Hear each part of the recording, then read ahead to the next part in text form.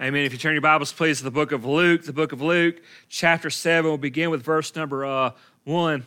Like Ronnie mentioned earlier, me and him, we went to go get a haircut Friday. And usually when we go get a haircut, we go usually at a time where there's not many people there. It's usually just me and him and maybe one other person there getting the haircut. But we went this time at Friday afternoon when everybody was getting off and everybody's going to get their hair did. You know, all us guys want to get our hair did for the weekend so we'll look good.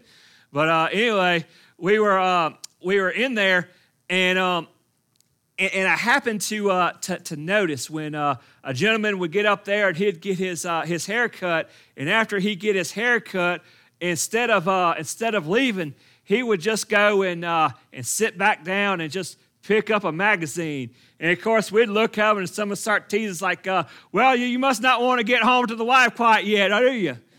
And he looks like, no, she won't be home to 5. I'm just here. And then somebody else would get up and they'd get their hair did, and they'd finally get done, and they'd go, and instead of leaving, they'd sit down too. And I kind of thought in my mind, I was wondering, why is everybody staying? Why doesn't anybody of these people want to go home? But as time went on, I figured out why they didn't want to go home. Because as soon as you would walk out of the barbershop and shut that door, that's when everybody started talking about you. And every person who would walk out that door, as soon as that door shut, we'd start talking. Somebody'd say, this one, and that was who that was, and what they did, and what they used to do. And they'd start telling them stories about what they did. So that's why they were afraid to go out there. And I was getting my hair cut, and I was like, man, I just can't imagine what they're going to say about me when I leave this place. And, it kind of makes you paranoid, but I kind of thought about that as I was reading these verses for our message tonight, this morning, because Jesus ends it by speaking of the centurion, and he says, "To not in Israel have I seen such faith." And I kind of want us to think this morning as we go through these messages. I want us to think about the Lord sitting around, maybe with a group of the angels, or maybe with like Job was. Maybe the Lord even talking with Satan himself. Or maybe the Lord talking about with other people there in heaven. And I kind of want to imagine you walking by. And as you walk by, and as that door kind of shuts behind you, as you done walk by the Lord and who's ever there in his company, I want you to imagine the Lord turning around and saying something about you. What do you think the Lord would say about your faith? What do you think the Lord would be saying about your walk with him and how you live your life? Would the Lord have a story to tell about me or to tell about you, about your strength of faith, and how you, just like this centurion, would be an example of how others should live their life? So let's think about that as we read together in the book of Luke, chapter 7, and begin with verse number 1. And it said, after he, that being Jesus, had finished these things, these sayings in the hearings of the people, and he entered Capernaum. Now a centurion had a servant who was sick and at the point of death, who was highly valued by him. When the centurion heard about Jesus, he sent to him elders of the Jews, asking him to come and to heal his servant. And when they came to Jesus, they pleaded with him earnestly, saying, "He is worthy to have you do this for him, for he loves our nation, and he is the one who has built us our synagogue." And Jesus went with them. And when he was not far from the house, the centurion sent friends, saying to him, "Lord, do not trouble yourself, for I am not worthy to have you come under my roof. Therefore, I did not presume to come to you, but say the word, and let my servant be healed. For I too am a man set under authority, with soldiers under me. And I say to one, go, and he goes, and to another one, come, and he comes, and to my servant, do this, and he does that." When Jesus heard these things, he marveled at him, and turning to the crowd and following him, and said, "I tell you, not even in Israel have I found such faith." And when those had been sent returned to the house, they found the servant well. Let's pray. Heavenly Father, we thank you so much for these few moments, Lord, to just study your word. Lord, we just thank you, Lord, just for the honor and the privilege, Lord, that you have provided us, Lord, with your word. And, Lord, how it is able to guide us, Lord, and how it is able to strengthen us. And, Lord, I just pray, Lord, there in these few moments, Lord, as we open up your word. Lord, you search our hearts. And, Lord, we look inside ourselves, Lord, to see what our faith is. Lord, is our faith worthy of setting example for those people around us? And to think about what story that you could tell about us. Lord, let us understand, Lord, of your greatness. Lord, you are worthy of all your honor and your praise. And Lord, we're not worthy, Lord, to even be in your presence. Lord, but through your Son, Lord, you have made us worthy. In Jesus' name I pray. Amen. There's a lot of things that we can like and that we can admire about this centurion. Now, I remember when I talked about this verse of Scripture about 2 years ago when we talked about it there in Matthew chapter 8, going through some of that gospel, I asked the question. And I asked this particular question, and nobody knew the answer. But at the end, we learned the answer. So at this time, I want to evaluate how you're growing in the word and knowledge and how good of a job I'm doing of teaching you Scripture. So I'm going to ask you this question again. How many soldiers is a centurion over? 100. Very good. I think you were the one that got it last time. 100. That's right. So we see this man, this soldier, and he was over 100 soldiers. And he was in charge of keeping up order there in Capernaum. And so there he was, and we learned some things that are very admirable about this person. The first thing we learn about this centurion is that he cared about other people. We see this incident to where he had a servant. And someone who was a servant to the centurion means that he was someone who was bought. He was someone who has served the centurion under a compulsion. Either he became in debt or he was bought in some other means. But anyway, he was a bought person. He was almost kind of like regarded in many eyes as being a property, of being an item. And so you would think that, hey, here's someone who is just a hired person. Here's someone that's pretty much just like property who is sick, and that he would not care that much about him. But yet we see that this centurion had such a faith, had such a relationship, and had such a good character that he cared even about his servants, even about those who may be regarded as property. And he cared about them. And he saw that this person was sick and that he was about to die. And because of his compassion for him and because of his love for him, he longed for a way to be provided for his servant to be healed.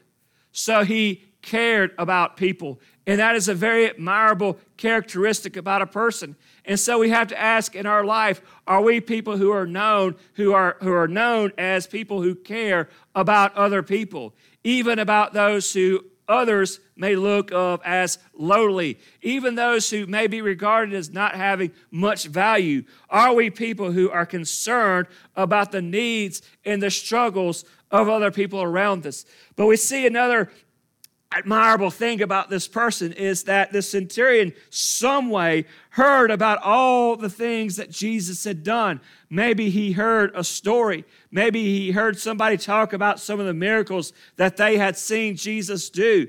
And they heard these stories, and in some way he believed it, and he said, well, maybe Jesus can help me. So he sought out Jesus in order to help him with his problems. So not only did he care about other people, but he also cared enough and believed enough in Jesus that he actually sought Jesus out to help him through his problem. What are we like? A lot of times we want to have Jesus be our own personal assistant. We want Jesus to help us through our problems. We want Jesus to help us through our situations, but we never really give enough about the other people who are around us to ask and to go to Jesus on behalf of other people to see that the Lord would do something for them. So he was a person who cared about other people. He was a person who believed in Jesus and sought him out and said, maybe this person could help me out. And so he called some of the religious leaders there, some of the Jews, and say, hey, I've heard about this Jesus, and I heard he can heal people. So I want you to seek him out, and I want you to find him, and I want you to ask Jesus to heal my servant. And so they go out and they find Jesus. And as they approach Jesus, the first thing they tell Jesus is they tell him the request that this centurion's servant needs to be healed. And then they made the comment is that he is worthy for you to do this. He is worthy for you to do this. And then they name some of the things that he did. Is that he is a person who loved their nation, who loved the Jewish people, and who actually built the synagogue that they worshiped in. And so this was a person who not only cared about other people, who not only sought Jesus out for the source of his help, but someone who had a good reputation among the people. He had a good reputation among the people. And that was very uncommon for the Roman soldiers that were there governing over the lands of the Jews, or really the lands of everywhere. Because a lot of times what these centurions would do is that they would use their power, they would use their position for their own good. They would use it to get them money. They would use it to push the other people around. They would use it to get the things that they would want it. They would use it for their own personal benefit. But here was this young man, here was this centurion that instead of using his position for his own good, he used it as an opportunity for generosity and to help other people. He used his position not as a means of authority to lord over them, but he made himself a servant to them. And isn't that what Jesus tells us?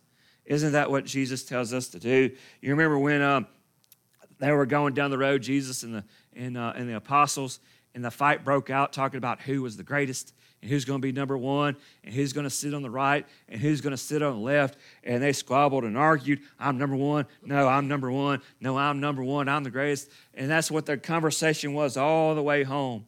And then Jesus looked at him and said, that's not the way. That's not the way it is in my kingdom. If you want to be good in my kingdom, if you want to be number one in my kingdom, then you make yourself a servant. He said, you know what? You know, the sinners, that the Greeks, that the Gentiles, that all those other people, that's what they do with their power and position. They use it as an opportunity for personal gain. They use it as an opportunity to lord over people. But that's not to be you. That is not to be you and my disciples. What I teach you is that you make yourself great by making yourself a servant. And that's what this man did. He wasn't a Jew. He wasn't in any way a part of God's people. But that was what was in his heart. And so you see that there's a lot that we can already like about this man. He was someone who cared about other people. Someone who sought Jesus out to help him for his needs and his problems. And someone who used his position for the opportunity of service. And someone who had a good reputation from the people around him. But what Jesus wants us to see, and what Jesus wants us to admire, is what happens next. And what happens next is something truly fantastic.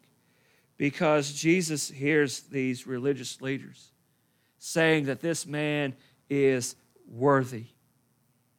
And he wants to sort of us to contrast what they said about this man and what this man says about himself. And so he probably is sitting there waiting to hear a response, to hear these Jews to come back, to hear what Jesus had to say. But all of a sudden, he starts hearing rumblings that Jesus is on the way, and he's kind of bothered to that. And so he calls up some more friends and said, look, I want you to go, and I want you to take this message to Jesus right here, right now. I want you to run, and I want you to go tell him this. And so these friends run, and they get to Jesus, and they deliver this message. And he says that I am not worthy for you to come in my house. I want you to think about this man's view of God's holiness compared to that of those Jews who sought Jesus at first. The Jews approached Jesus with the attitude that, hey, this man has done these good deeds, and so he is worthy for you to do a work. And when I read about this, I think that a lot of times we sort of treat God like we always played, what's a skeet ball? You remember going to Chuck E. Cheese or wherever, and there's the skeet ball, whatever it is, where you take the ball and you bowl it down the thing and it goes up in the hoops. And if it goes up in the right hoop, you start getting those tickets. Y'all remember that? And I always liked playing that when I went to Chuck E. Cheese because that was about the only game I could play, because I wasn't good at the fighting games, and I sure wasn't good at the driving games. And so this is about the only game that I could do. And so you would go and you'd roll that ball down there, and it'd go into a certain one of those rings. And then all of a sudden, buddy, those tickets are poured out. Man, it was great. And you always wanted to make sure that everybody knew how many tickets you had. So you'd make sure they'd roll all over the floor. And when they started rolling too much on the floor, you'd start running them down that aisle so everybody could just see how many tickets you had. And you just keep rolling that ball and getting that hoop and more tickets. And then finally at the end, you take that big stack of tickets and you just roll it up to make sure that your wad of tickets was bigger than your brother's wad of tickets. And then you take your tickets over to this little counter. And there was this counter with all these items. And all these items. And you look down at the bottom, and there'd be like these little trinket nothing things. And then as you go up, there'd be something bigger, something bigger, something bigger. And next to every item was a number about how many tickets it would take to get that certain item. And a lot of us as believers, we kind of treat Jesus like that. We think that the things that we do for God sort of earns us some tickets. And when we have an item and when we have a need, we'll come to God and we'll come to Jesus and say, Jesus, you should do this for us because I am worthy of it. I have done enough work for you. I have earned the tickets, and so you should grant this request for me. And that really is the disposition that they had about Jesus, is that this man was so good, and because of his goodness, he was worthy for Jesus to do him a favor. Now, if you're talking about a sinner, if they had a need, they were unworthy enough. Why? Because they weren't good enough. They didn't have enough tickets. And so when we come to God, we think that God would grant our request based on our goodness, based on our number of tickets. You think, you know what? I go to church every Sunday, so God should answer my request. I help out at the church. I sit with somebody, who's lonely, so I should get this request. I keep the nursery at church. I should get everything I want from the Lord. And sometimes, if we really think in our hearts and our lives, that's the way we are. We think that God grants our request based on our worthiness, based on the things that we have done. And listen to the things that they mentioned for him to be worthy. That he loved our nation. In other words, he loved God's people. And that he paid and he actually had and took charge of the building of the church. And because he did those things, he is worthy for God to answer his request. And I know a lot of times, for those of us and for those of you who do a lot for the Lord, when things don't go right in your life, and when you pray to God and when you ask Him something and you don't really get exactly what it is that you think you should get, you start to get a little angry and you start getting a little bitter. And you think in your heart, God, after I've done all this for you, why don't you answer me? But that wasn't the centurion's disposition. He said, I am not worthy for you to even come in my house. And he said, that's why I didn't even presume to even come to you. He said, I knew that I was so unworthy to be in your presence because of your holiness and because of my sinfulness. I sent people to come and speak for me, that you would just speak a word, because I didn't even want to come in your presence because you are so much holier than I am. A lot of times we think we're holy. A lot of times we think we're right where we need to be with God. And the reason why we get that disposition is because we compare ourselves to other people. We say, you know what? I'm holy and I'm right from God because I'm better than Gary, or because I'm better than Tim. So I compare myself to those people, and I think the works that I'm doing are much greater than theirs, so I must be right with God. But he knew, this centurion knew, that that's not the standard. The standard is not how I compare with you. The standard is not how I compare with the people on the street. The standard is not how I compare with the murderers and the people in the jail. The standard is how I compare with the Holy Son of God. And when we make the comparison of our life to the one and only true Son of God, we realize how unworthy we are.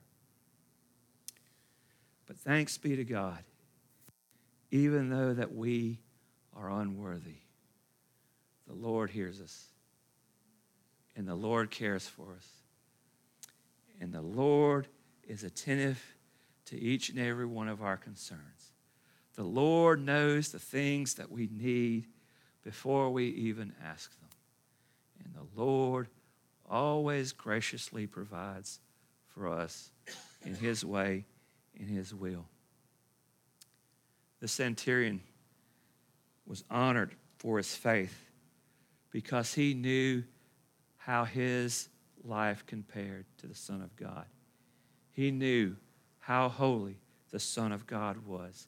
He recognized Him for who He was, that He wasn't just a little bitty God that He could just ask around and do whatever, but He was a big, big God. Too many times we don't have that attitude of the centurion. And I want you to notice the next thing that he says to Jesus, or the message that he sends to Jesus. He said, you know what? I'm a man of authority. And when I tell somebody to go do something, they go do it right then and right there, or something bad happens. When I tell somebody to come, they come. When I tell somebody to go, they go. And I know that you are the one who is in authority over me. So I'm not going to treat you like one of my subjects. I'm not going to treat you like the rest of everybody else treats you, Jesus, because everybody else wants to treat Jesus. Everybody else wants to treat God like Santa Claus, right? I need. I want. Lord, give me this. Lord, give me that. And that's the way we treat God. God, I want this, and I want it now. And if I don't get this, and if I don't get it now, I get upset.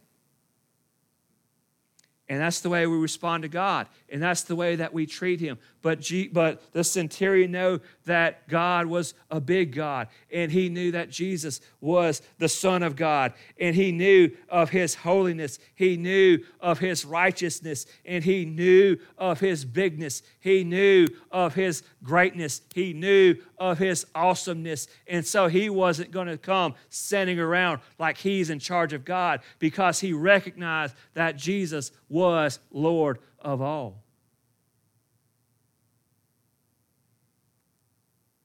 And so since he had such a high view, and since he recognized God as being so big, and since he recognized Jesus as the Son of God, then he had full confidence that Jesus could do anything. He was so confident in the power of God. He was so confident in the power that existed through Jesus that Jesus didn't need to come to his house. He didn't need to wave his hand.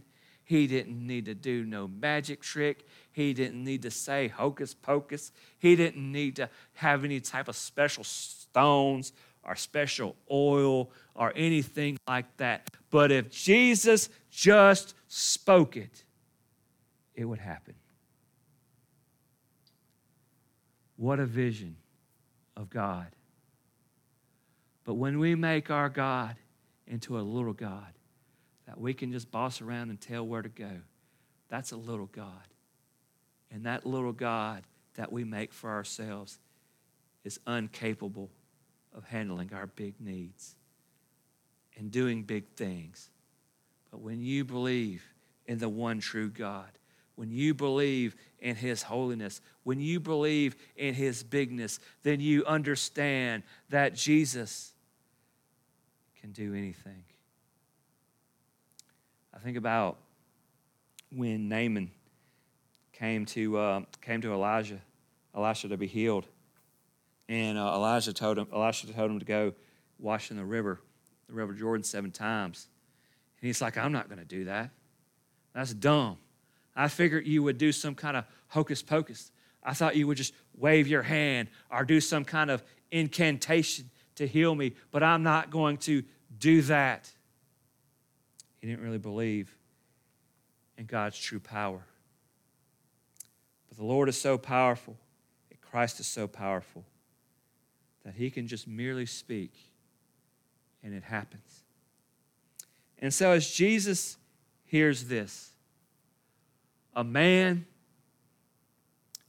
who wasn't a part of the people of Israel, a man that had never met him, never seen him face to face, had so much faith that he not only believed in his power to do the great work, but someone who recognized his holiness.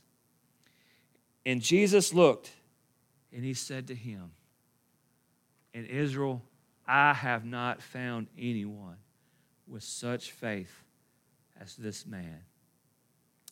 You see, our faith comes down to what really believe who God is. And too many times we make God to be very small. Someone that we don't really have to listen to. Someone who we really don't have to obey. Someone who's just there to meet our needs. But you know what? That little God that we make in our life, that little idol that we make Christ out to be in our own life, is really incapable of helping us. But when you believe in God for who he is, that Jesus Christ is King of Kings and Lord of Lords, you believe that he is there with you.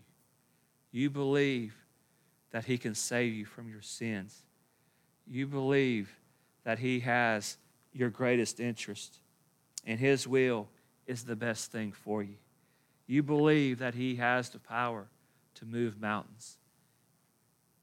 You believe that he is the answer for everything in your life. So in every situation, in every trouble, you go to Jesus because you have faith in the Lord who can do anything. So I come back to the question I asked at the beginning. What can we say about your faith? What is Jesus saying about your faith? Is he saying something commendable? Does he have a story about your trust in him? Or does he talk about how you really think that he's really, really small and you just really sort of treat him like Santa Claus? that you just want to have him close enough to you so that when you need something, that you ask for him? Or does he say of you that you have the faith, enough faith in the power of Jesus, that you trust him for everything in our life? Let us realize this morning, he is worthy. He is worthy for us to give him lordship of our life. He is worthy of our obedience, and he is worthy to be trusted for everything in our life. Let's pray. Heavenly Father, we're so grateful. We're so grateful for your Son, Jesus Christ. Lord, that even though that we were unworthy because of our sin, Lord, you took pity on us, and you died on the cross for our sins. And Lord, that through your death and through your resurrection and through your ascension, as you sit next to the Father, you plead for us. And so, Lord, I pray this morning that we'll give our lives fully and completely to you, that we'll see you for the big God that you truly are. And we live our life in obedience and trust to you. In Jesus' name I pray. Amen. Let's